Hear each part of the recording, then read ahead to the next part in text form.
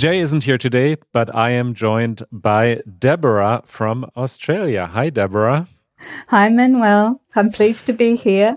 It's so nice to have you. You've been listening to our show and you wrote us an email a few months back. And you wrote, in regard to one of your previous discussions, my family and I were able to obtain German citizenship in 2009 under a clause of the Grundgesetz. My father was a German Jewish refugee who escaped Berlin on the first Kindertransport on December 1st, 1938. It was a relatively easy process to apply for German citizenship from Australia and to obtain a German EU passport, and I was able to retain my Australian citizenship. So this is a topic that I find hugely interesting and that I know very little about. So in a nutshell, basically, your dad was German. He was a German Jew, and he fled, a Berliner, and he fled or was helped to escape the country. He was a child when he escaped the Nazi regime in Germany. And you were born, and your family was born in Australia, and you have since reclaimed this citizenship. Yes, that's right. That's correct. That is amazing. Tell us a little bit about yourself and maybe start with your father's story, and then we'll talk about your story. Yes. My father was only child, I think a much-loved child. His father was a Kaufmann, a businessman in Berlin. Originally, the family came from Prussia, German towns that are now part of Poland. And I think my father had a good, kind and caring life before the Nazis came to power, because the family were reasonably comfortable or middle class. And but then, of course, when the Nazis came to power in 1933, everything began to change.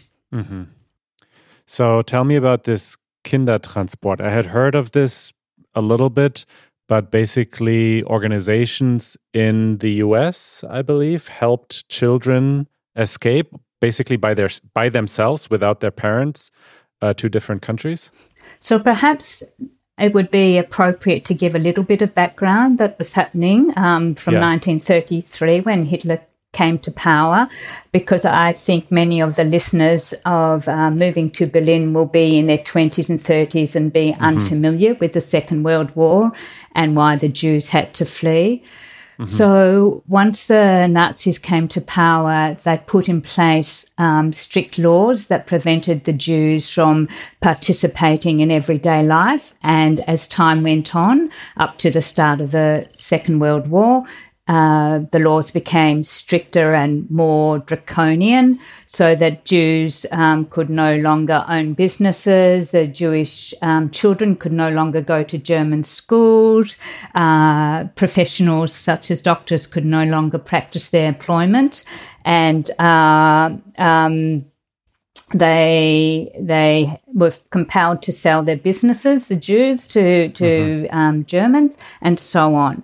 And that led up to 1938, where a action against the Jews occurred on the evening of the 9th of November,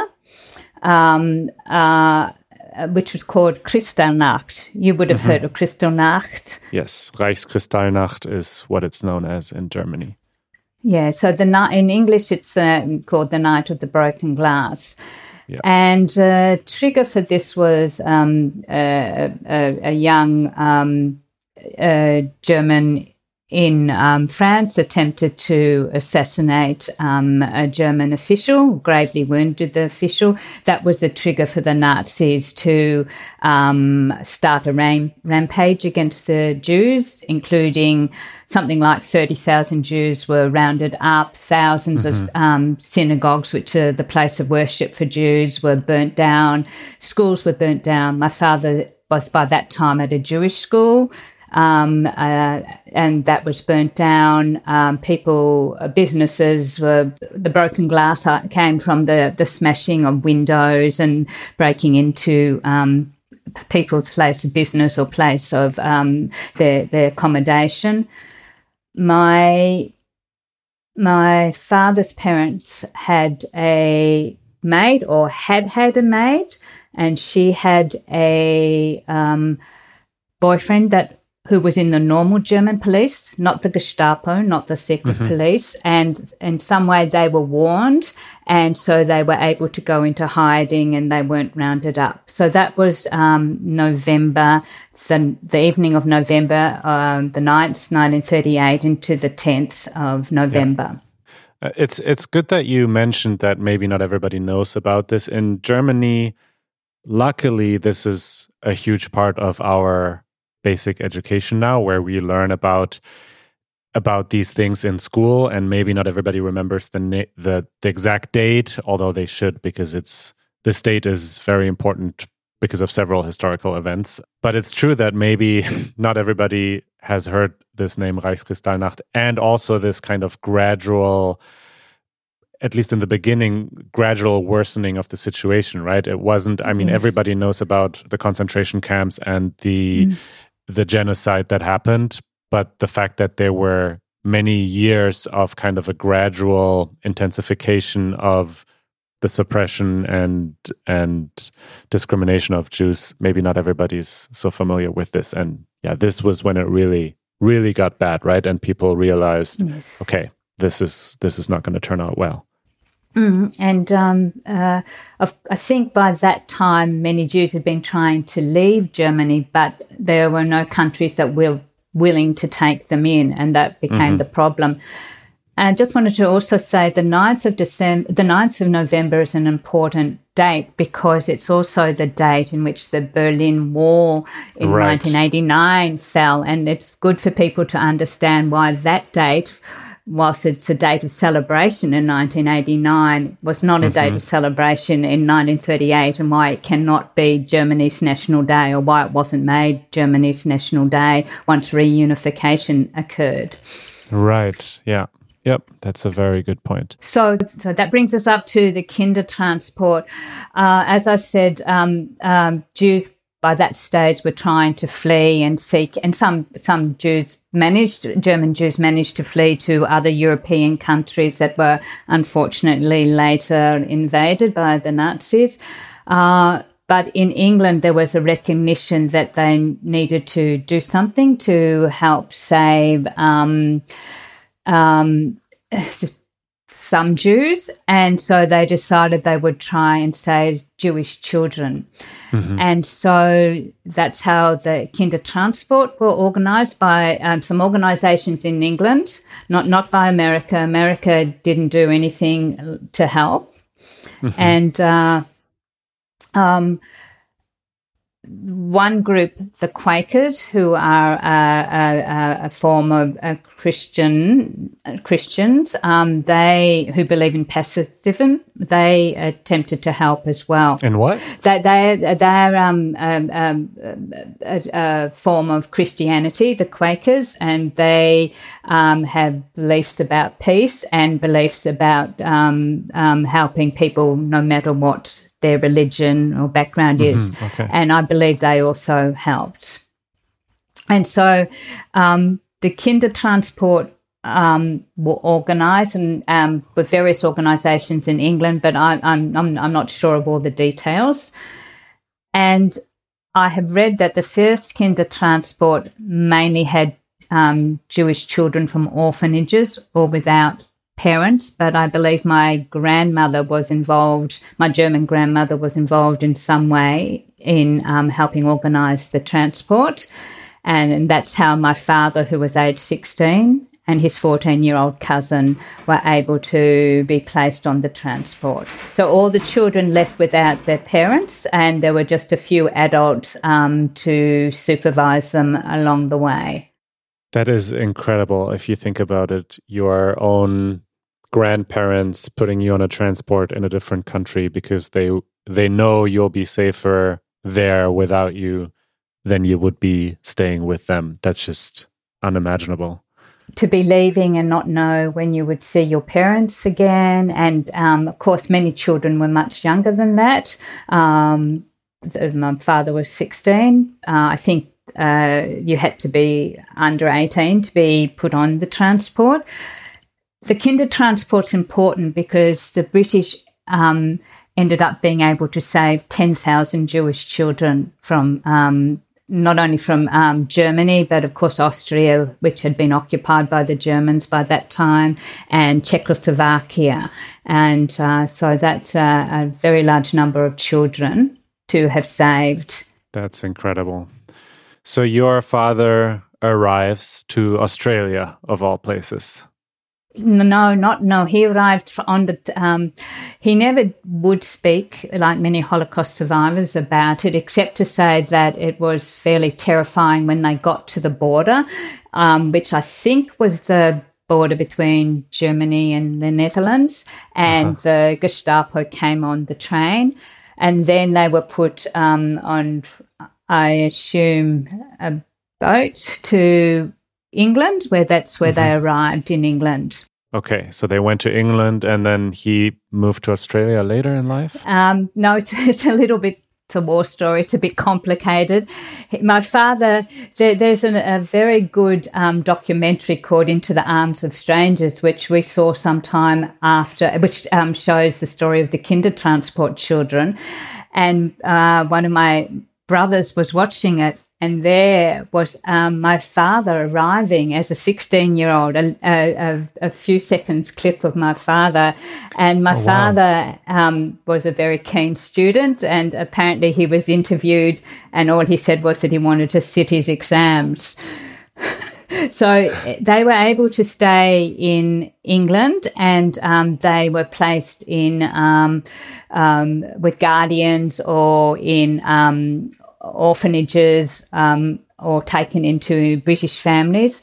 My German grandparents managed to escape in early 1939. But what happened was another bit of war history.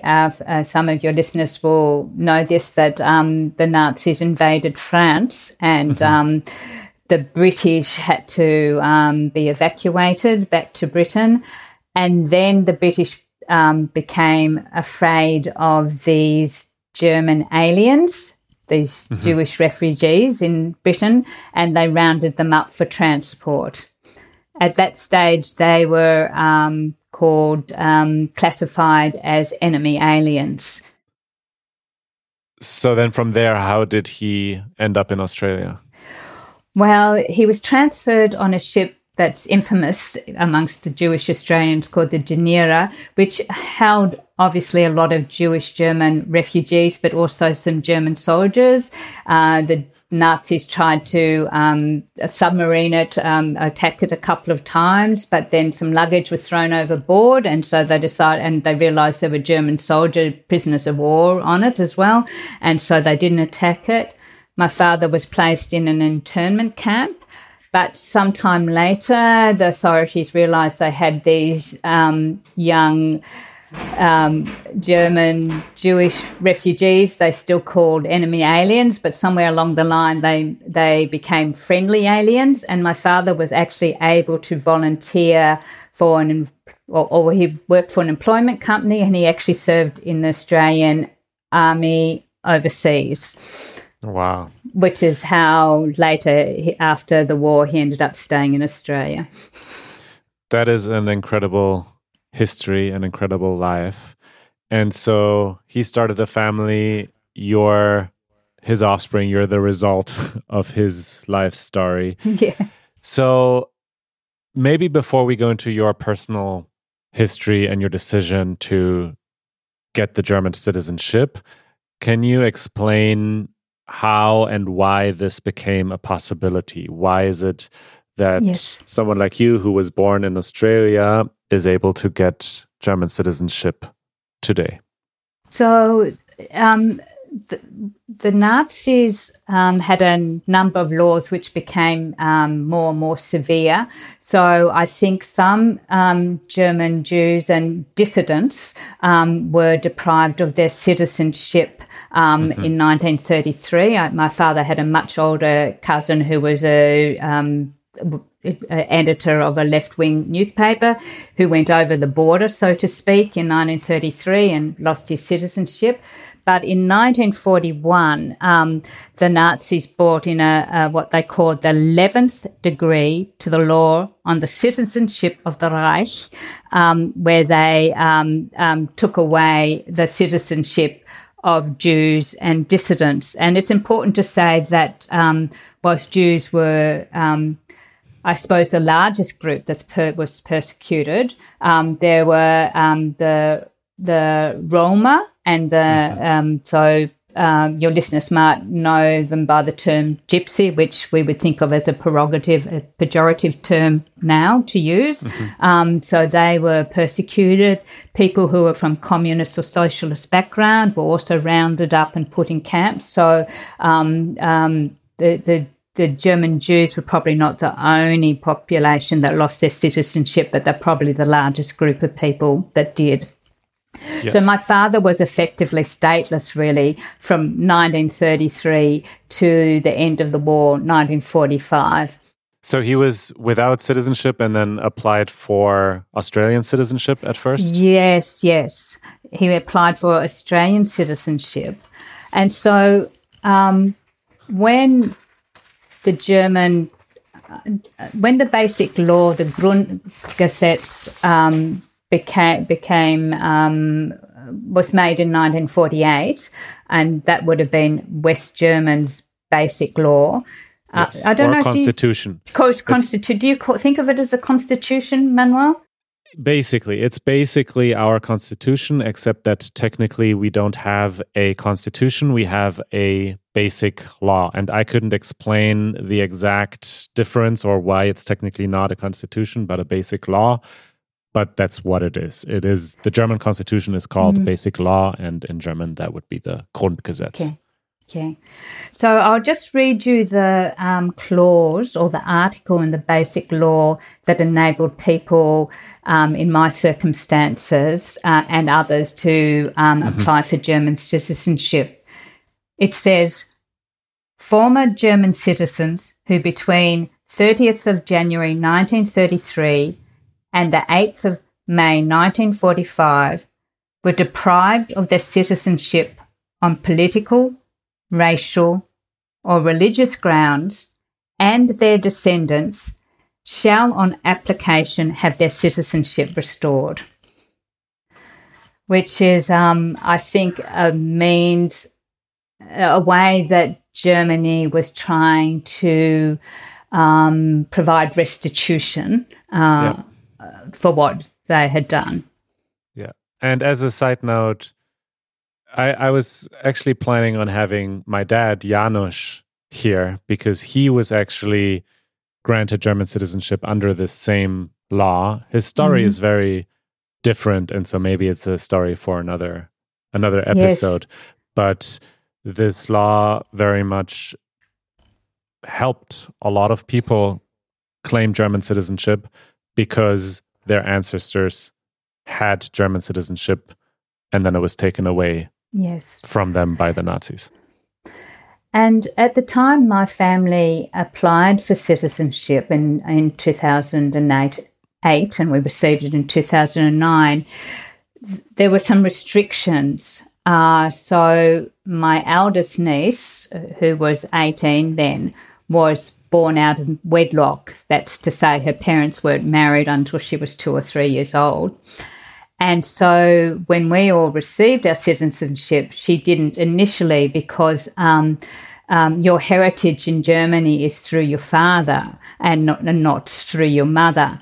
But really? Still? Yes, Like it's not enough if your mother was German, your dad had to be German? Well, what has happened in recent times, so this was back in 2008, 2009, but in 2019, there were some restrictions that were the German Interior Ministry issued a couple of decrees to remove some of the restrictions. And then in 2021, there was new legislation put in place that removed that time limit of between 1933 and 1945, and also removed that old-fashioned idea of being born out of wedlock. Okay, I'm glad they did something about that. I was born out of wedlock. Not that I need this law for anything personally, but still, it seems very archaic. Well, having listened to your Easy German podcast, I'm surprised always to find out that some things in Germany are a bit old-fashioned. Mm-hmm. Yeah, it's strange. Yes. So strange. Okay, so they put this law in the basic law. Yes. That made sure people who were essentially robbed of their citizenship or their descendants could get it back,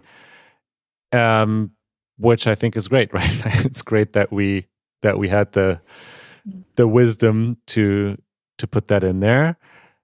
And I guess how and why did you and your family start thinking about this? Well, I want to speak openly and honestly about what it means, and I'm thinking about how open and honest Jay has been about his experiences as an Afro-American in Berlin and the racism he has experienced. As a child, Manuel, I would never, ever have applied for it. I could never have brought myself to apply for it. I felt so strongly about what happened to my German Jewish family because obviously quite a number of my relatives were murdered in the camps or died because of illness and lack of nutrition and treatment. And I felt I was always relieved that I belonged to the group that were from the victims and not the perpetrators. Mm-hmm. And so I'm a post-war child, so I'm a different generation to you. And so I felt really strongly about that. I didn't actually know that I was allowed to apply for German citizenship, but I know as a young woman I would never have done it. Mm-hmm. And I was speaking to my younger brother on the weekend, and he said he was the one that suggested it after my mother died. I had thought it was my older brother, but my younger brother said it was him, and he said he'd suggested it to my mother, and she had been shocked and said, well, why would you do that? And I think many people of my parents' generation just couldn't understand why you would go ahead and do that. Mm-hmm. But I can talk about why I did it for myself and why my family did it, but also I have looked at what other people are saying, and there are some of the same feelings and reasons. So for me personally, I don't have children, so it wasn't a matter of getting citizenship for children. It was a matter of some kind of restitution, psychological, emotional restitution, acknowledgement of what was done, a reclaiming of birthright. That was had become a really strong thing to me when my brother suggested it. For my brothers who had children, there was that element, but there was also this idea because the children were in primary school, except for my eldest niece who was 18. And so there was this idea of being able to get European, German citizenship, an EU passport, and so for the children to be able to work easily in Europe. Because, as you may know, Australians are great travellers, and usually once they finish school and university, they go travelling and they want to work in Europe. Yeah. In the articles that I've looked at, there are some of the same kind of things expressed, this idea of wanting to, because quite a few people, from what I've read, have done it, people who are of German Jewish descent from Israel, in England and so on, and there's this feeling of, acknowledgement, restitution, and also the element of being able to have a second passport, because unlike many Germans who are only able to hold one citizenship, we can hold two citizenships. Which is about to change, hopefully, here. There's some ideas for how the whole immigration law is going to change by the current government. And one of them is to take away this requirement that you have to give up your first passport if you're applying for German citizenship, which there's already a lot of exceptions. For example, if you're from a country that doesn't allow you to give up your citizenship, which there are several countries around the world that will literally not let you give up your citizenship, then Germany will let you keep let you keep both passports already, but they're going to change this hopefully, or probably, to where this is the norm, where you can apply for German citizenship and keep your original passport as well. Yes. And I think that would be welcome by many people. And the only other thing I would want to say about why I did it, there's this sense of, and I read this elsewhere, someone else had thought this too, of a kind of, I don't know if you know the expression, an up yours. Yes. We up survived. Your ass. Yeah, up yours. We survived. And you think about that. I had a great uncle by marriage who was a psychiatrist in Berlin, who managed to escape. So my great aunt's husband, and he lived to 105. And I think up yours. A couple of my aunts who managed to escape, they lived to their 90s. When you think about the next generation and my father's children and my brother's children, it's a sense of survival. And for me, that's another aspect about why I wanted German citizenship. Totally. That makes a lot of sense. In the notes that you prepared for this episode, you also wrote down Berliners' attitudes towards Jews.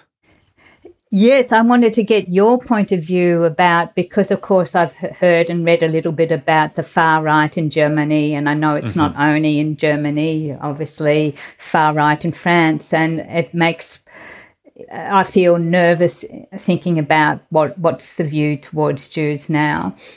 Yeah, it's a tricky question. I think I'm not qualified enough to give you any kind of answer based on research or statistical evidence or numbers. But just from what I hear on the news and in kind of the political discourse is that, first of all, the far right that has kind of emerged in the last few decades has been very focused on basically Islamophobia. Basically, that's where a lot of that kind of hatred and discrimination and racism is focused. It's just people from an Arabic background. But I've also heard that anti-Semitism is on the rise again, basically, that things have been getting better and better for many years, if not decades, and that now, with some infamous attacks that there have been. There was an attack a few years ago on a synagogue that only didn't end up deadly because the door of the synagogue had a very, very strong lock and door. Basically, they were prepared for this to happen, and they had a security camera, and they could tell that someone with a weapon was trying to get inside. But there were other attacks on Jewish institutions, and overall, kind of, it doesn't feel out of control. And also Germany, I think, is doing a lot to try to prevent anything from happening. Every synagogue, almost every Jewish institution has basically police stationed in front of it still. But yes, it seems like anti-Semitism is on the rise. I also read something about a band with anti-Semitic lyrics somehow making it into the charts at some point. Just little bits and pieces here and there where it just feels like this isn't right. Like, why is this happening again now?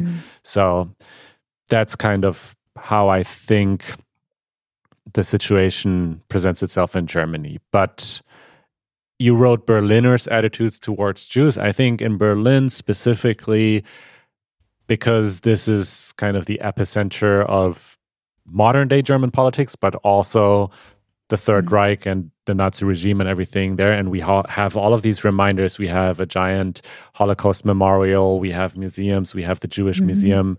I do think that overall, it's a very safe city, I hope, for Jewish people, and a city where people are welcomed. I mean, many people from Israel come to Berlin for a year or for a few months. And so I do think overall, it's a place that very much welcomes people with a Jewish background.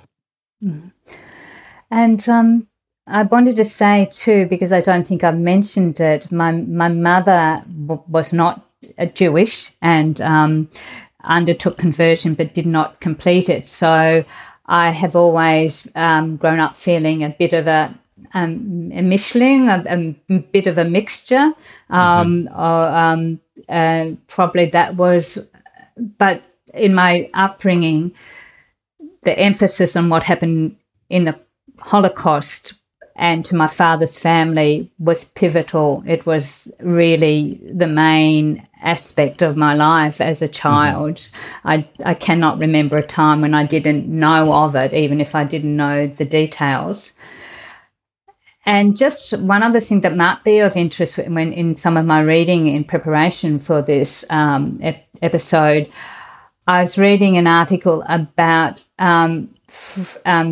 descendants of German soldiers who had French mothers from the Second World War, and that was a great source of shame after the Second World War. So French women who had children to German soldiers. But of course, I think they are also eligible to apply for German citizenship, or their descendants. That's interesting. You sent a lot of links to different resources and articles, so we will link all of those in the show notes, and you can continue reading about all of these topics. So now let's get into the process. Once you made the decision to apply for German citizenship, what did that look like? What was the process? How difficult was it? What does someone who is in maybe a similar situation have to do to obtain citizenship? We have expatriate German community here, so we have German consulates, and my elder brother wrote to the deputy consulate,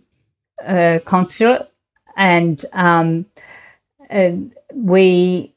there was a little bit of an email exchange, and then we had to fill in an application form. We had to provide evidence of my father's background, and when I looked at the evidence that we had, it wasn't a lot because, of course, a lot would have been left in Germany. But I had a family album, a Stammbuch, with official stamps of my grandparents' marriage and my father's birth. And we wrote what we knew. Because my father was ended up being a soldier in the Australian Army, there were quite a few military records and records of, pertaining to his original name and before he took out citizenship and so on. But in recent times, when I've been reflecting on it, I figure that the Berlin government or the German government has quite a bit of information, because my father received restitution at some stage post-war for what was taken. So there must be some documents that we don't have access to that Germany has. And there was a program in the 1980s where Jewish German citizens were sponsored for a visit back to Berlin, and my father went back to Berlin.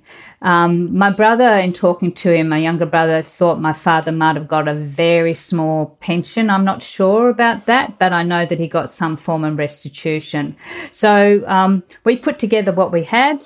We went along to the consulate, and submitted it, and they were welcoming and helpful and not at all bureaucratic. We thought we were very German because we had everything very organised, and then we just waited. And I think it might have taken at least over 9 months. I had collapsed it in my mind to, I think I collapsed it in my mind to a few months, but when I was looking the other day, we applied in 2008 and we didn't get our notification, which just came by a 2-line letter and said, look, make an appointment and come and see us and we'll give you your citizenship certificate. And which That's crazy. So the fact that it took so many months either means that it is very bureaucratic and slow, just like always, or that they really somehow thoroughly check if the whole story checks out, right? Like, what's your feeling? Is it just a matter of bureaucracy? Oh, look, I should say we also obviously had to supply, I think, probably my father's evidence of my father's citizenship here, and we had to supply our birth certificates, and my nieces, my brothers had to supply the birth certificates of their children and so on. So we put together that sort of whole bundle and submitted it. Our meeting was only about half an hour, and then we went on our way and sort of forgot about it for a few months because we were told it would take at least 6 months until we got the letter. And all of us got citizenship, except initially my niece, who was born out of wedlock. But then a few months later... That's still crazy. That's just crazy. Well, she got a letter to say that they were thinking about it because their aim was to keep families together. The Germans' aim was to keep families together, and that was in conflict with the fact that she was initially born out of wedlock. What? And so in the end, a few months later after us, my niece got German citizenship as well. Well, I'm glad to hear it. And then, Manuel, about a month after I got it, I went along and applied for my passport. And as you know, you have to give a fingerprint, which we don't have to do for Australian passports, but we had to give our fingerprint, and we had to go somewhere special to get our photos taken because the Australian passport photos... Sorry? Not allowed to smile on the passport photo. It's very strict rules. No, we're not allowed to in Australia either, but they said the Australian photos weren't going to be good enough. Now, when I 10 years had passed, so I had to reapply for my passport, which I did, I think, in 2019. And now they've got, because everything's digital, you could just turn up and they do the photos. Mm-hmm. Okay. So you went in and you got your passport. How did it feel to, like, when you actually received the passport after having done all of this and having spent your childhood and youth thinking that you would never want to be German? How did it feel to have this passport in your hand? There's a sense of pride and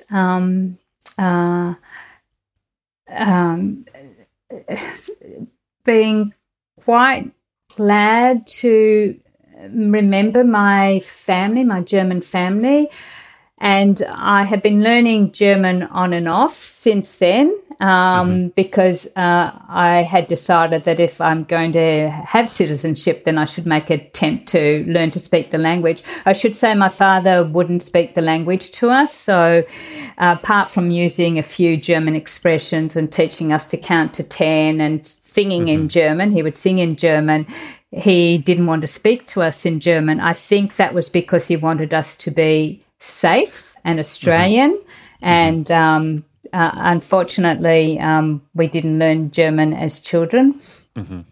So you had the passport. What did you do? Did you do anything with this new kind of, what should we call it? This new passport, I guess now you suddenly had the opportunity to come to Germany, not just to travel, but potentially to stay here for a longer period of time. But that was never really your plan, right? You just, did you do anything when you got the passport? Well, yeah. Look, I visited Berlin in 2010, and I did a 4-week German course at Goethe. And then I came back in 2011, and then in 2014. I haven't, for various reasons, been able to get back since, but plan to, and I'd like to come for a few months and try and improve my German, because obviously it's much easier to learn the language when you're living in the country. Yes. And so, what was the moment like when you arrived at the airport and you went through passport control and you presented your German passport for the first time? Well, I would have been anxious, but fortunately my older brother, he was always a step ahead of me. So he actually came in 2010, but he came and stayed for a few months. And also my niece, who probably didn't have her passport then, the eldest niece, she came and stayed with her dad. So you kind of, you feel a bit funny. You feel, am I a bit of a fraud? I think because my German's a bit better now, I would feel easier. My German pronunciation's not great, but my comprehension is certainly better. It was something, well, I don't know what it's like now post-COVID, but pre-COVID, it was so quick to go through the queue because you arrive at some awful hour of the morning from it's a long flight from Australia. And you don't really have to talk. Like I don't know, it's different in other countries maybe, but in Germany, they really just grab your passport, take a good look at you, slide it back, and kind of wave you through. Like there's not really any conversation that's happening. No. And, it's a legitimate passport. And, Yeah, you're welcomed anytime. So the last point that you wrote down that I find interesting is searching for your Berlin ancestors. Did you do any of that? Did you try to find any of your father's relatives? Initially in 2010, I had a quick look and found information about some of the relatives who had perished that I didn't know existed, that my German grandmother, who died just before my birth, had submitted to a Holocaust site in Israel. Then I discovered that my great-uncle founded a bookshop in Berlin, in Bayerischer Platz, that's still in existence. Wow. And it's going to be 100 years old, I think, in a couple of years. And then I got busy with other things, and unfortunately my husband became ill, and he died a few years ago now in 2018. So, and I was working full time. But last year I started to look again. I suddenly thought, I've got to start looking. And I found an amazing amount of information by joining genealogical sites, looking at some Jewish sites, but also by Googling, Manuel. My great-uncle, the one who owned the German bookshop, was also an author of some very esoteric, philosophical work. And one night, I think, in December or November last year, I just thought, I wonder if that's available on Amazon. And it was. 2 days ago, another great-uncle moved to Palestine. He left very early, and I managed 2 days ago to find his doctoral thesis. He was a doctor, but then he did a doctorate as well. And I found it because the towns my relatives were born in were German, were Prussian, but they're now part of Poland. I found it on a Polish university site, and but it's in German, of course. I've got a link to birth records from Polish sites, so I haven't had time to look through all of those. And a couple of Saturdays ago, Manuel, I started learning Polish because I thought I might need some of that, but I don't. Oh my God, that is amazing! Yes. So that's amazing that you were able to find out so much just basically through the internet. You added a few links to our document as well, which I'll put in the. Yeah, show can notes. I just say for people who may not be Jewish but have German ancestors, I was astounded to see that Berlin has address books dating back to 1874, and I think I've sent you the link to that. And then when telephone became available, also I think telephone numbers. So it's amazing what has been kept. Yeah, I mean, I think that's not a thing anymore. I very much remember being a child, and the new phone book would arrive every year in the mail, and we had two big phone books, one for people and the other one for businesses, the yellow pages. And nowadays it seems kind of crazy that you would have your phone number publicly printed for everybody to just look up and call you. Like, I don't want anybody to know my phone number. But it's great that that was a thing for so many decades and centuries almost, so that you can do this research now and hopefully try and find people. Yes, and on the Berlin site, you can find whether your family applied for restitution. That's where I found my father's name and a couple of his relatives who survived. And they will also do a search for you. So I've got more information to find. I just haven't had time to do it. Unfortunately, too, some of the Jewish sites have the places where your relatives died and the transports, lists of the transport Nazi transports that they were placed on to go to the concentration camps. I suppose I'm amazed that so much survived because of Germany being so bombed. I didn't think all of those records would survive, but they have. So for anyone who is in a similar situation, what would you tell them?